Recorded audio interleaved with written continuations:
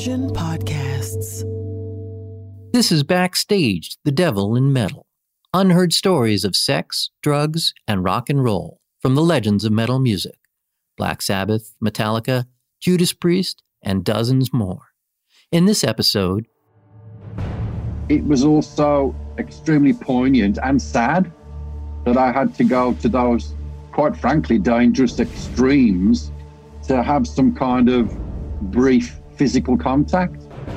I mean, I was, doing the classic smashing TV sets, letting off fire extinguishers, pulling telephones out the wall, all that kind of destructive stuff. That would be the terrifying moment, because I'd walk back out and people would go, "What the fuck? Surely to God that's not a machine gun." Well, we're fortunate, really, they didn't drag us out and stab us. This kind of self-indulgent, self-pity of nobody loves me, take a pill and a swig of JD. Nobody loves me, take a pill and a swig of JD. That was based on a sense of confusion of reality. If I'd have been there 30 seconds earlier just to yell at him, maybe, this would never have happened. We don't live forever, but the metal lives forever. And I think that's the greatest thing that we leave when we go off to the next place.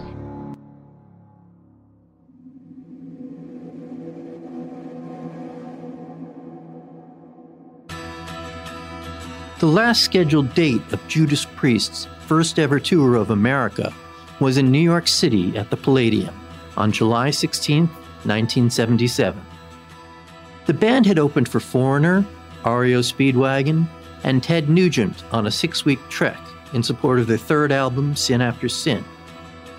By the end, the musicians were tired and looked forward to heading back to the UK to spend some time with their friends and families. As they prepared for the Palladium gig, they received a call from management.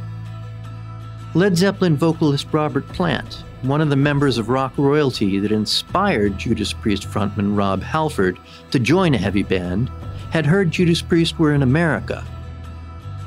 Zeppelin had taken a shining to Priest over the years and wanted to know if they were interested in opening a pair of shows for the Mighty Zepp in Oakland, California. At the time, Priest had spent all of their tour money, and their pockets were practically empty.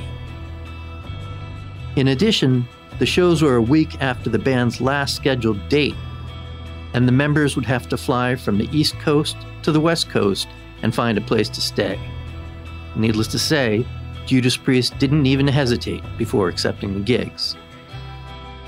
The shows were part of the Bill Graham-produced Day on the Green Festival at the Oakland Alameda Coliseum, and 80,000 fans had tickets for the show. With the help of friends, Priest scrounged together enough money for the plane tickets and a single room in a 1-star hotel in a dilapidated section of Oakland. Since they were broke, they stayed in their room for a few days, eating ramen noodles and bologna sandwiches. Then the day finally came. The festival was a union event with an early hour curfew, so Priest were scheduled to go on stage before noon and play direct support to Rick Derringer. On top of that, the band were given 20 minutes to play. The morning fog still opaqued the crowd minutes before showtime. As if it was part of Priest's elaborate stage presentation, the mist lifted, and vocalist Rob Halford raised his fist to the sky, and the majestic intro of Let Us Pray yielded to the barreling call for the Priest.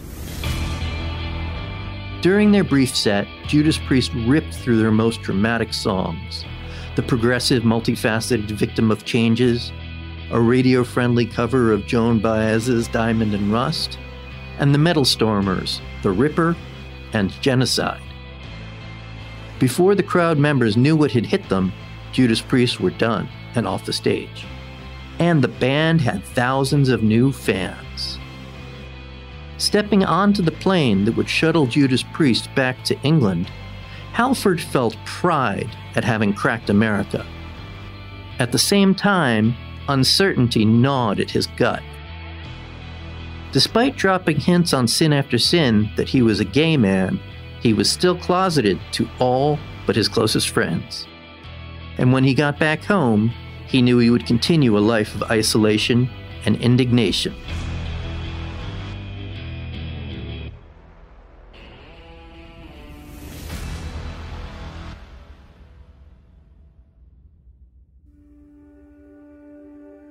As he wrote in his tell-all memoir Confess, the idea of being able to talk to other gay men openly, freely, and without stigma seemed as likely as pole vaulting to Mars. I was after any kind of intimacy in a sexual way, and I wasn't getting it, and that's not normal. It's not normal, to have a healthy sexual part of your life is vital for your mental health, your psyche, and everything else, and I wasn't getting it.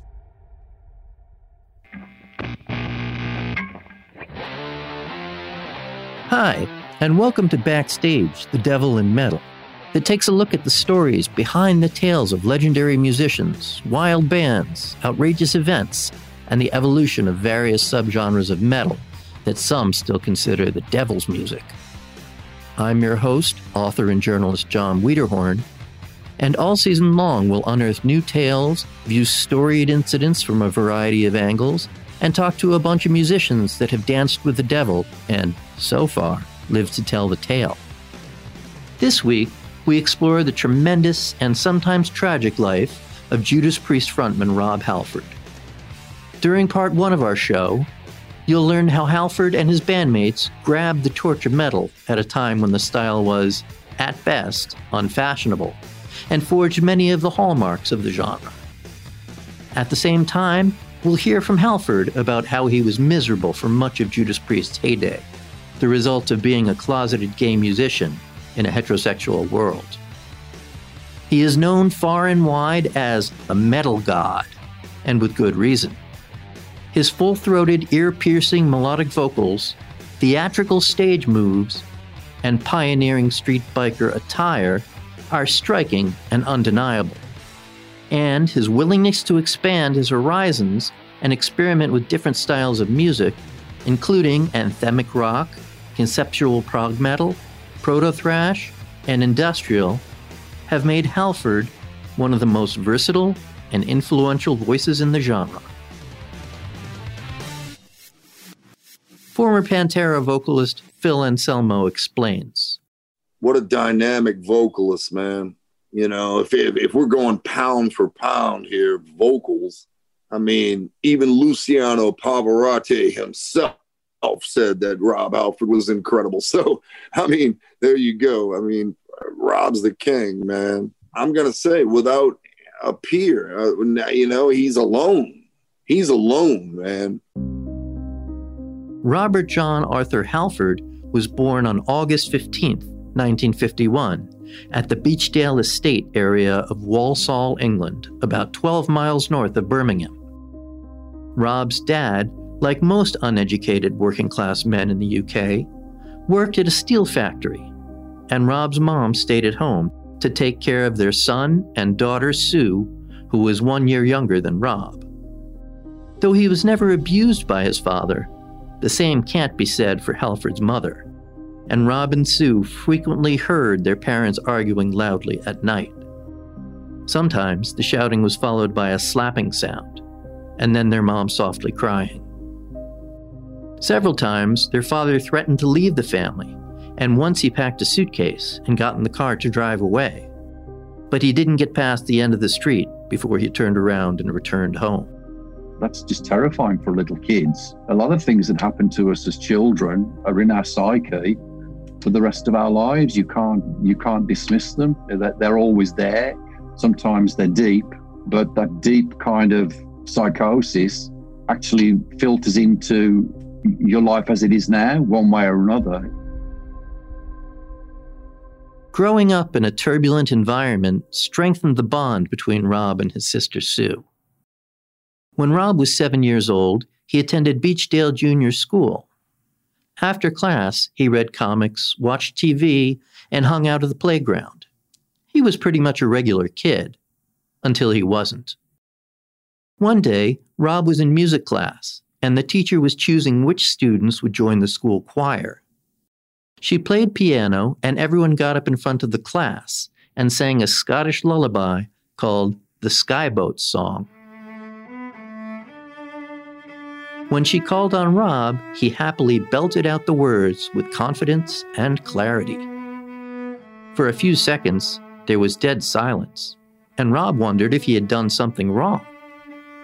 "Do that for us again," the teacher said. Rob burst into song, and the room erupted with applause. The teacher took Rob to the class next door and told Rob to sing the song yet again, this time without piano accompaniment. He did what he was told, and once again the students cheered. Rob glowed inside. From that day on, he knew he wanted to be a performer and entertain people for a living.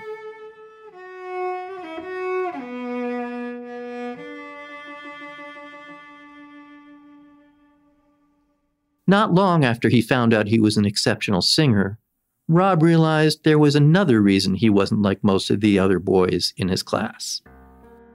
He didn't find girls attractive. He wasn't sure why, but as time passed, he developed a physical attraction to other boys, though he never acted on them. One day, he found his dad's health and efficiency magazines, which contained shots of male nudists. Rob liked those.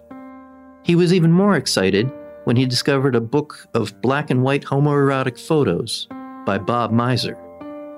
But what to do about it? Rob's confusion escalated and, unfortunately, dovetailed with an experience he had attending an after-school metalworks class. In addition to showing young teens how to work with lathes, vices, and drills, the instructor went from boy to boy, sliding his hand down the back and front of their pants and fondling them. Not long after, Rob was acting at a play in a local theater, the Grange Playhouse, when a friend of his dad's who helped him get into acting got Rob drunk on rum and black currants and molested him. Although being sexually assaulted had nothing to do with Rob's sexual orientation, as a scared teen, it made him wonder what it meant to be gay. Those were just terribly confusing incidents. Again, you just don't know because these are adults. These are adults doing things to you.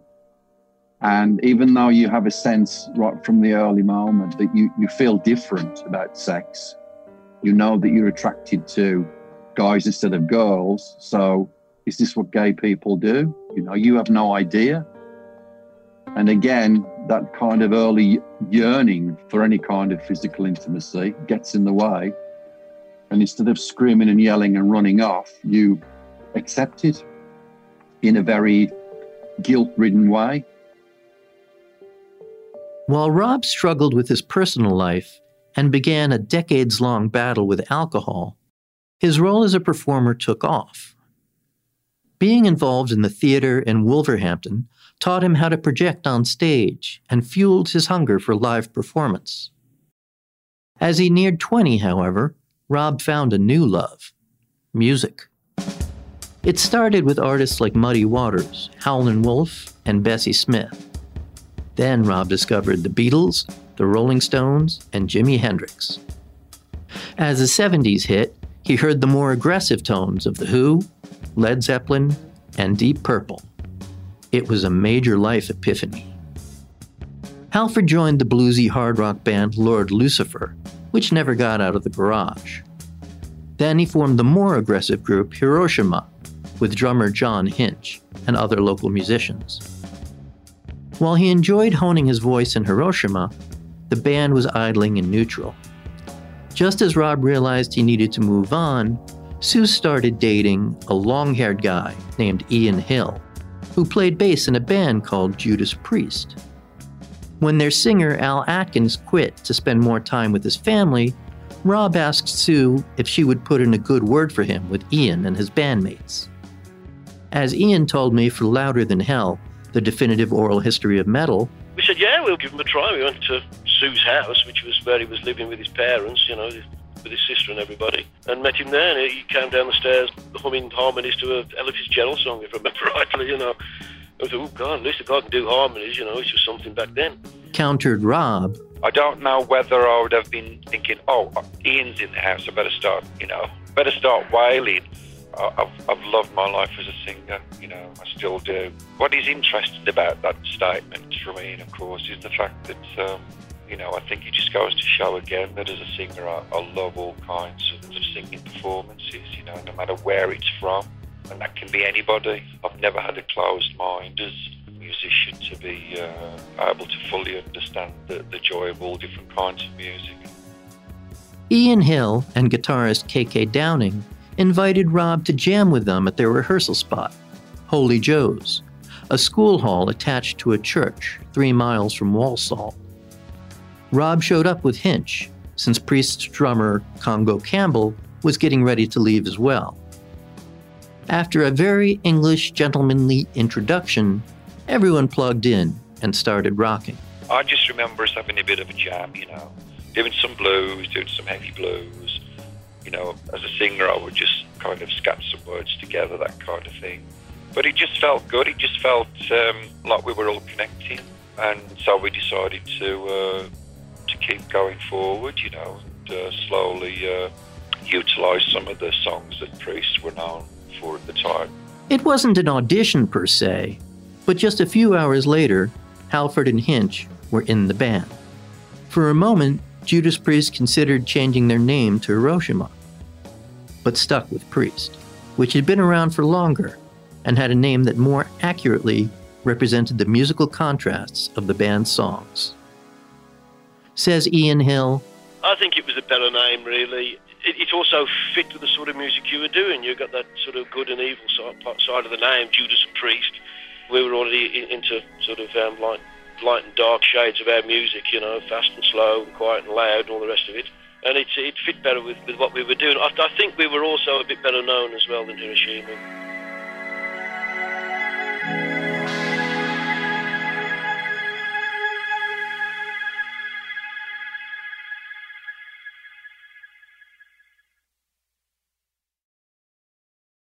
Halford's vocal prowess and performance ability, combined with a lockstep rhythmic punch of Hill and Hinch, was entrancing. But it was the twin guitar attack of Downing and Glenn Tipton, the latter a skilled established player recruited from the local group the Flying Hat Band, that gave Judas Priest the ability to strike point-counterpoint blows and create guitar harmonies and dueling solos to rival rock bands like Thin Lizzy. It wasn't long before Judas Priest struck a deal with the emerging indie label Gull and released the promising 1974 album Rock-A-Rolla. However, it was their follow-up, 1976's progressive Sad Wings of Destiny, that took Judas Priest to a new level of artistic achievement. In addition to containing one of the band's signature songs, Victim of Changes, a hybrid of the Hiroshima song Whiskey Woman and the newer, more meandering Priest cut Red Light Lady, Sad Wings of Destiny featured the gritty metallic tracks Tyrant, Genocide, and The Ripper, alongside more progressive cuts, including Dreamer Deceiver and The Island of Domination. The combination made them one of the most eclectic British metal bands, and an early influence to the new wave of British heavy metal, which included early Def Leppard, Iron Maiden, and Diamond Head, a band that Metallica were heavily inspired by years later. Here's Diamond Head guitarist Brian Tatler talking about his first exposure to Priest. I remember buying The Ripper, and the B-side was Island of Domination, and I thought that was just incredible. So I went to see them, support Budgie, in 1974, I think, for about 70 pence. And so I followed them. My favourite Priest album is Sad Wings of Destiny. But Priest were still a huge influence, and I'm a fan to this day. While Rock-A-Rolla revealed Halford as a dominant vocal presence, it was Sad Wings of Destiny that showcased his full vocal range. There were hooky passages gleaned from melodic pop, lofty psychedelia that mirrored the spirit of the 60s, and a crunching, sharp-edged metallic sound in which Rob projected his voice to be alternately like a snarling beast and a wailing banshee. Phil Anselmo, who cut his teeth imitating Halford, describes what makes Halford such a great vocalist. A lot of those Rob Halford clones and whatnot, they were cheating, you know? They were hitting high notes and falsetto and shit like that. Rob Halford sang out full. That's how I learned how to do when I was young, from learning from Rob Halford, to sing that shit out full voice.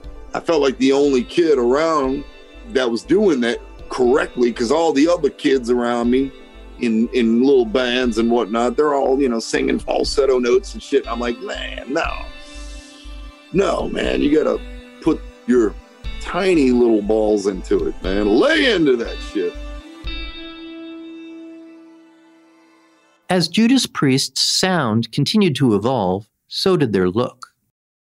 Unlike some of their influences and peers, including Black Sabbath and Deep Purple, which were uncomfortable being pigeonholed with the newly coined word heavy metal, Judas Priest embraced the term and flew the flag for the emerging movement, viewing it not as a dumbing down or limitation of their musical expression, but rather as a unifying umbrella under which fans of aggressive music and imaginative lyrics could unite as a vital force of the counterculture. Says Rob, it was just this great connection of two words, you know. I think the word heavy music, the heavy sound of music was there, but this word metal was married to it. And it seemed to be, yeah, that's exactly what this band Judas Priest sounds and feels. And we want to be, you know, we want to be a heavy metal band. To be there at the inception of metal is extraordinary. It's like kind of being there at the beginning of the blues, or the beginning of jazz, or the beginning of classical music, or rap, or whatever, you know, denomination of sound of music. I was there when it was given birth, so to speak. This phraseology of flying the British metal flag, it just seemed like a very kind of Churchill type, you know, Churchill-esque statement. But it was something that really expressed that kind of self-determination and belief in yourself as a band. As an artist that loved the theater from a young age and had been around performers who expressed themselves through actions and emotions, Halford staged dramatic performances that made an impression both visually and sonically. A huge fan of Queen and David Bowie, Priest's ambitious vocalist and his bandmates stretched physical and legal boundaries to create a stellar show on the budget of starving artists. The band used styrofoam cartons full of dry ice to fog the stage, and bought explosives from the Army and Navy store, threatening both themselves and the crowd with smoke and flying debris. They stole stage lights from whatever small clubs they played, and Rob's dad helped them build their first lighting rig, which accompanied them across the country. Whether it was a light, you know, a light from a club venue that we were playing that surprisingly appeared in the back of the van between the amps, or whether it was my dad, bless his soul, making for us our first ever lighting truss, because we had this collection of light-fingered lights that we picked up along the ways, but we had no way to hang them. So my dad, who worked, as you know, in the steel industry, made us our first ever lighting stand rig, and it was simply like two steel tubes with a 4 crossbar stand. It went up about, I don't know, 12 feet, 13 feet, with a crossbar that had welded bits at the end. So it looped into the stands of either side of the rig, the lighting rig, and that was our first ever lighting rig. With the upgrade in stage effects came an effort to secure more extravagant outfits. Judas Priest were still a long way from their 80s signature street biker look, but in an age of rock and roll flamboyance, Halford followed the lead of the Sweet and Slade and dressed to the 9s, or at least the 6s. For a BBC TV performance on The Old Grey Whistle Test in 1975, Halford sang Rock-a-Rolla and Dreamer Deceiver in one of his sister's pleated pink blouses, with a belt, flared black trousers, and white shoes. And at the Reading Festival that same year, He dressed like a medieval minstrel, complete with black and gold striped pants and a cane. During Victim of Changes, he rhythmically stomped his black boots hard enough to drive nails into the shoddy stage and jerked the mic stand back and forth to the beat of the song. Yeah, tongue-in-cheek, I said only a gay man can do my job. And that's not necessarily the truth, but I feel that there are certain attributes that I picked up, particularly when I worked in the theatre for that time in Wolverhampton, and I saw the magic of what can be made on stage with lights, with set designs, with costumes, with music, with the words and the messages. That really struck me, particularly as a young person, because I wasn't even in my 20s at that point. And of course, as a young person, you're absorbing everything, aren't you? You're trying to make sense of things, especially as you're becoming an adult. So I took that with me when I went into the music world as a profession. In his book, Confess, Halford expresses gratitude to his bandmates for always encouraging him to explore his theatrical side. For them, Halford was a vital force that helped identify the quintessential look and feel for metal. Years before Priest's trademarked leather and studs image, Halford's performance style was already a natural extension of his personality. Ian Hill says everyone in the band knew about Rob's sexual preference, and quite frankly, they didn't care. Today, fans can rightfully ask, well, why should they care? But the 70s and 80s was a less enlightened, accepting time. Most gay celebrities were in the closet. Some claimed they were in heterosexual relationships to limit scrutiny. Metal was a boys' club, and many of its fans were working-class kids from dysfunctional families. They hadn't been exposed to progressive ideas. Some were racist, xenophobic, and misogynist. Many were homophobic. Life of Agony's Mina Caputo, a transgender woman whose name was Keith Caputo when the band formed, faced a similar battle to break out from the gender restrictions of her era. Because we're all different, but we're in a very deliberately broken system that doesn't allow people to rise up to their fullest potential. That's what the system's not about. That the system's about demoralizing people and derailing people from their own corporeal nature. In an interview for Louder Than Hell, Ian Hill said he thought everyone, musicians and fans alike, knew Halford's sexual orientation. If anybody didn't know he was gay, that must have been rather naive, I'd have thought. We used to call it the worst kept secret in heavy metal, But we know obviously from day one pretty much that Rob was gay, and it was left up to him whether he wanted to come out or not. But no, he decided to keep it under wraps. He has his own life himself, He decided to keep it as it was.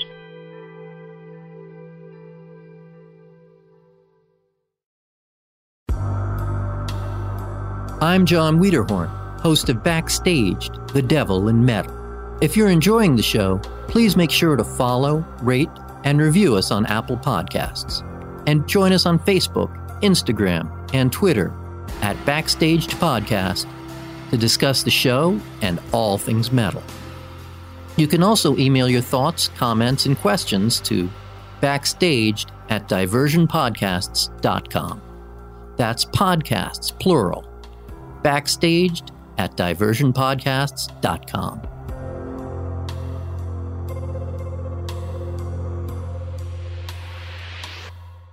Between 1974 and 1976, when Judas Priest wrapped up the Sad Wings of Destiny cycle, the band had received, in total, only around $6,000 in advance money from Gull Records. After road expenses, they were operating at a considerable loss. But thanks to solid press, TV appearances, and the Reading Festival show, CBS Records offered Judas Priest a major label deal and forked out $60,000 towards the end of 1976 so the band could record its next record. The group entered the Ramport Studios in South London at the beginning of 1977 to work on Sin After Sin. Working with a musician they respected inspired Judas Priest. and in the weeks that followed, they worked hard on new material. Downing and Tipton wrote sharp riffs that hit hard, but didn't meander as much as some of their past songs, and worked with Ian Hill to craft softer, more atmospheric numbers. They even turned a cover of Joan Baez's Diamond and Rust into a rousing pop song. At the same time, to achieve a more modern, slamming sound, Glover hired 15-year-old whiz-kid studio drummer Simon Phillips to replace former drummer Alan Moore. Though Phillips wasn't strictly a metal basher, he could play anything, and introduced a heavier double bass drum sound into songs like Sinner and Dissident Aggressor, numbers that paved the way for the speed and fury of thrash metal. The latter was even covered by Slayer on their 1988 album South of Heaven. To beef up his lyrics, Halford brought a thesaurus with him into the studio.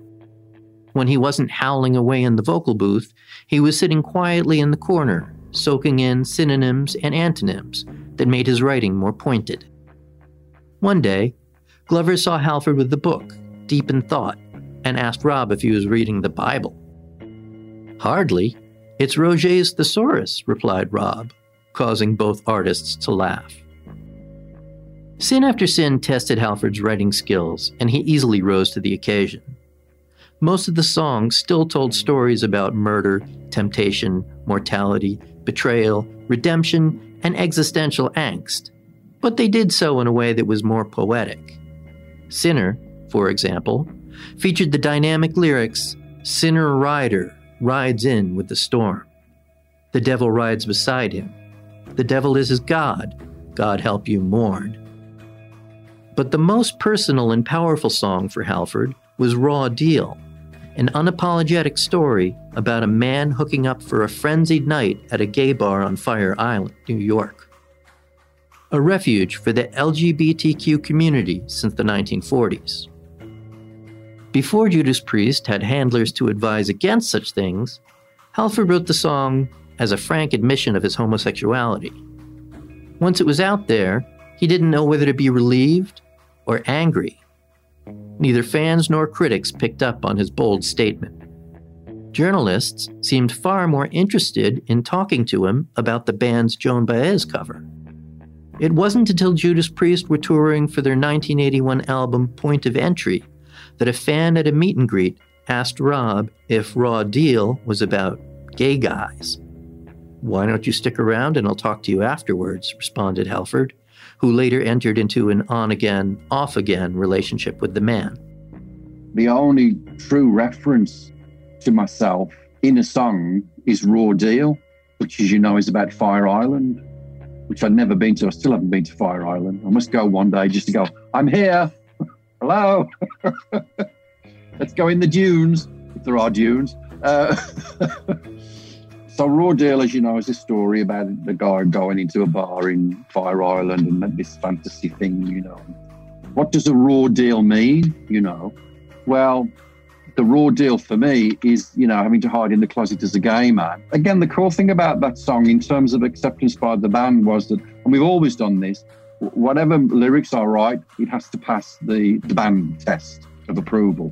Because even now, I don't speak for me singularly, I speak for the band. We agree on the message. And when I was writing those lyrics in the studio and the guys read it, I don't think they thought anything of it other than these are great lyrics. Let's put them with the song. They work with the music. Despite the lyrics of Raw Deal, Rob was still secretive about his sexuality. His romantic encounters were few and far between. He was in a tepid relationship for about 6 months with a man he met at a gay bar in Birmingham. But on the road, when some of his bandmates would return to their hotel rooms with female admirers, Halford went to sleep alone. His largely celibate lifestyle was frustrating and, as he explains and confessed, debilitating. Having just started on an upward career arc with a major label, fans had to believe he was straight. Being seen in gay neighborhoods or with other gay men could have spelled disaster, especially in the 80s, when misogyny and homophobia were prevalent in metal. Rob had to protect his virile, tough guy image.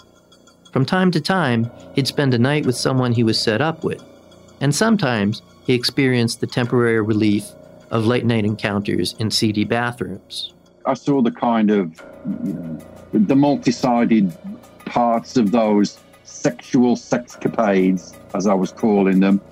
And in all honesty, it was a mixture of the thrill, but it was also extremely poignant and sad that I had to go to those, quite frankly, dangerous extremes to have some kind of brief physical contact. Sin After Sin received strong reviews and entered the UK album chart at number 23, the band's best showing to date.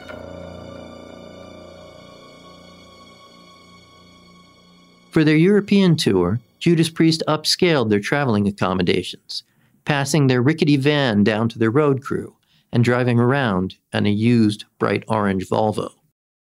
The vehicle was hardly a speed demon to begin with, and it became even more of an eyesore after a prank went belly up.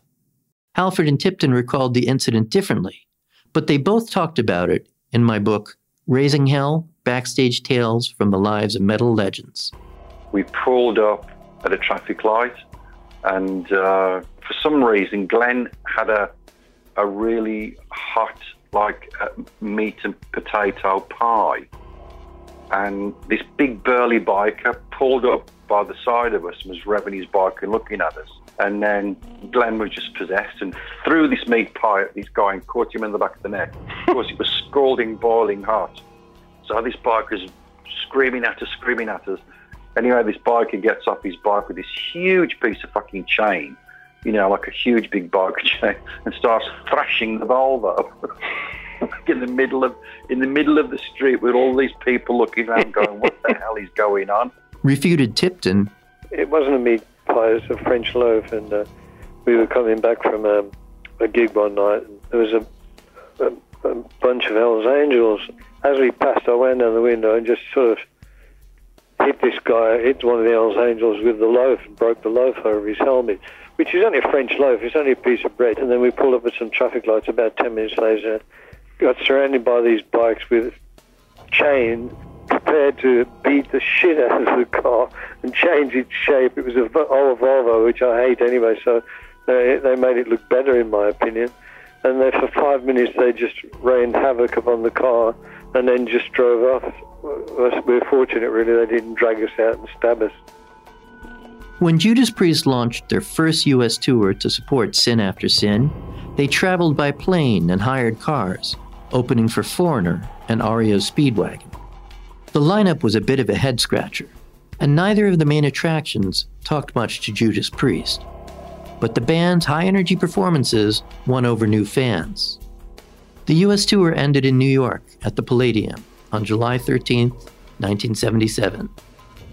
The city was already reeling from the Son of Sam murders, and that evening, New York experienced a complete blackout, and the streets spilled over with rioters and looters. The next day, the band learned that buildings in Midtown had been torched to the ground, and more than 4,000 rioters were arrested. Not long after, Priest received some equally dramatic news, at least to them. Robert Plant heard Judas Priest were touring the States and called management to find out if the band wanted to open a pair of shows. The concerts, part of the Day on the Green Festival at the Oakland Coliseum, were monumental and served as a blinding signal to U.S. metal fans. Judas Priest had arrived.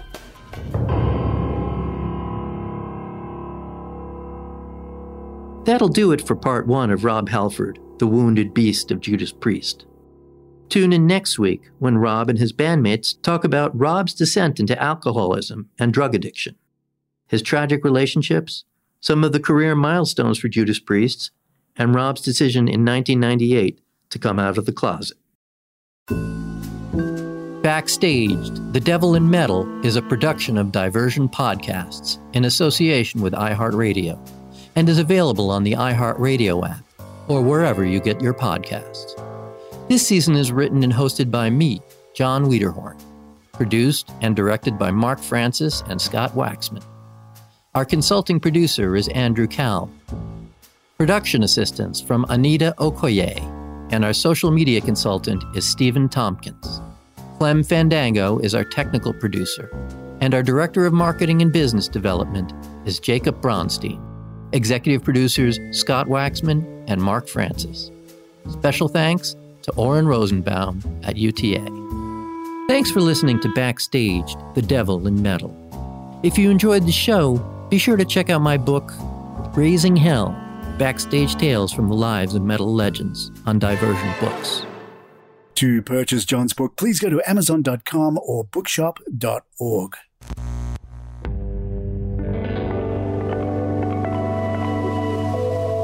Diversion Podcasts.